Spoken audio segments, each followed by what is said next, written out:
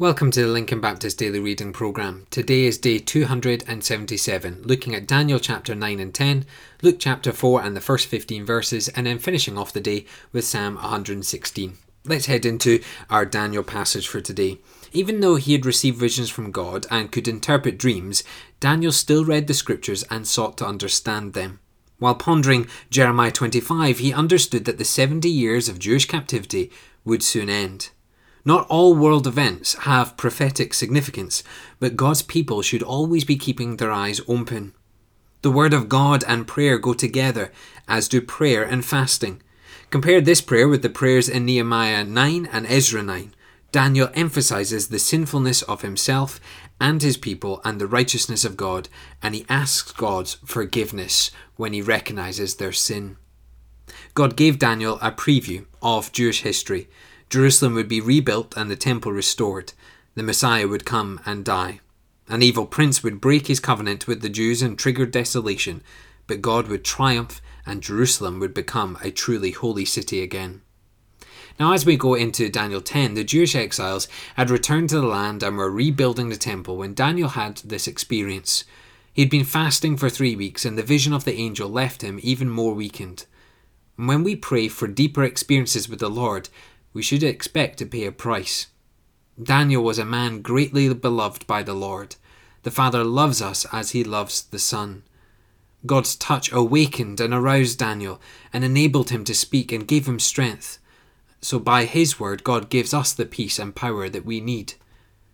Why did it take so long for the angel to come to Daniel? Because of the spiritual battle in the heavenly places. When we pray, you become part of that spiritual warfare. So do not take lightly your times of prayer. The angel also instructs Daniel about the future of his people that he explains later in chapter 11 and 12. Daniel's companions did not see the vision or hear the voice, but in terror fled away from him and from God. As we go through this devotion, we recognize one very clear thing. Prayer is not this absent, random chatter. It is getting on the spiritual battlefield and seeking the might of the Lord so that the devil would not get a single foothold in the plans of our Heavenly Father. Folks, we need to take prayer seriously. We need to be faithful in it. We need to be continuing it. And we need to recognize that it's not arbitrary chatter. It is mighty words before a mighty God. We now head into our Luke passage, and we're looking at Luke chapter 4 and just the first 15 verses. And you can be filled with the Spirit and obedient to God's will and still experience temptations and trials.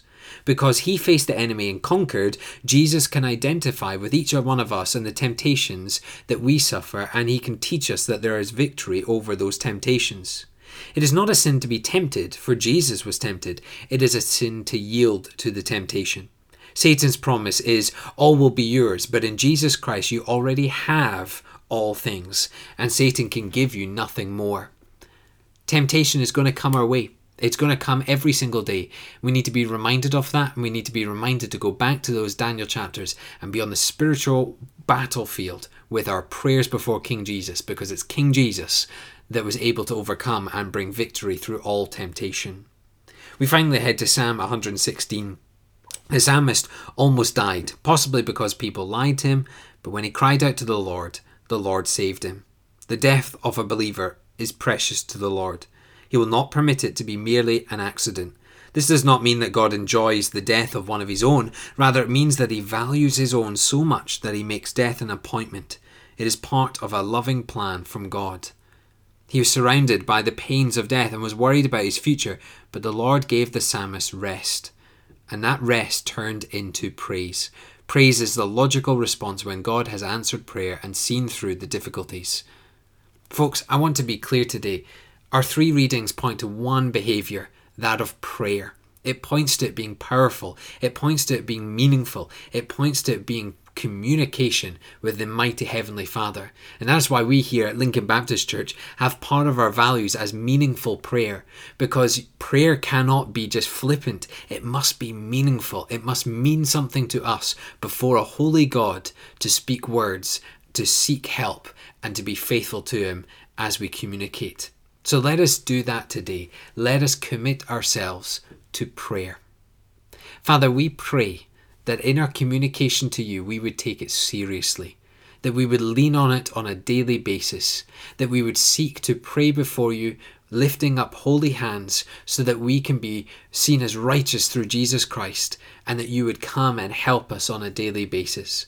Father, we pray that we would not go on to the spiritual battlefield until we have prayed, because we know it's only through the power of prayer and the one who answers those prayers will anything ever be achieved. And so, Father, we pray for our prayer lives to be meaningful. We pray this in your name. Amen.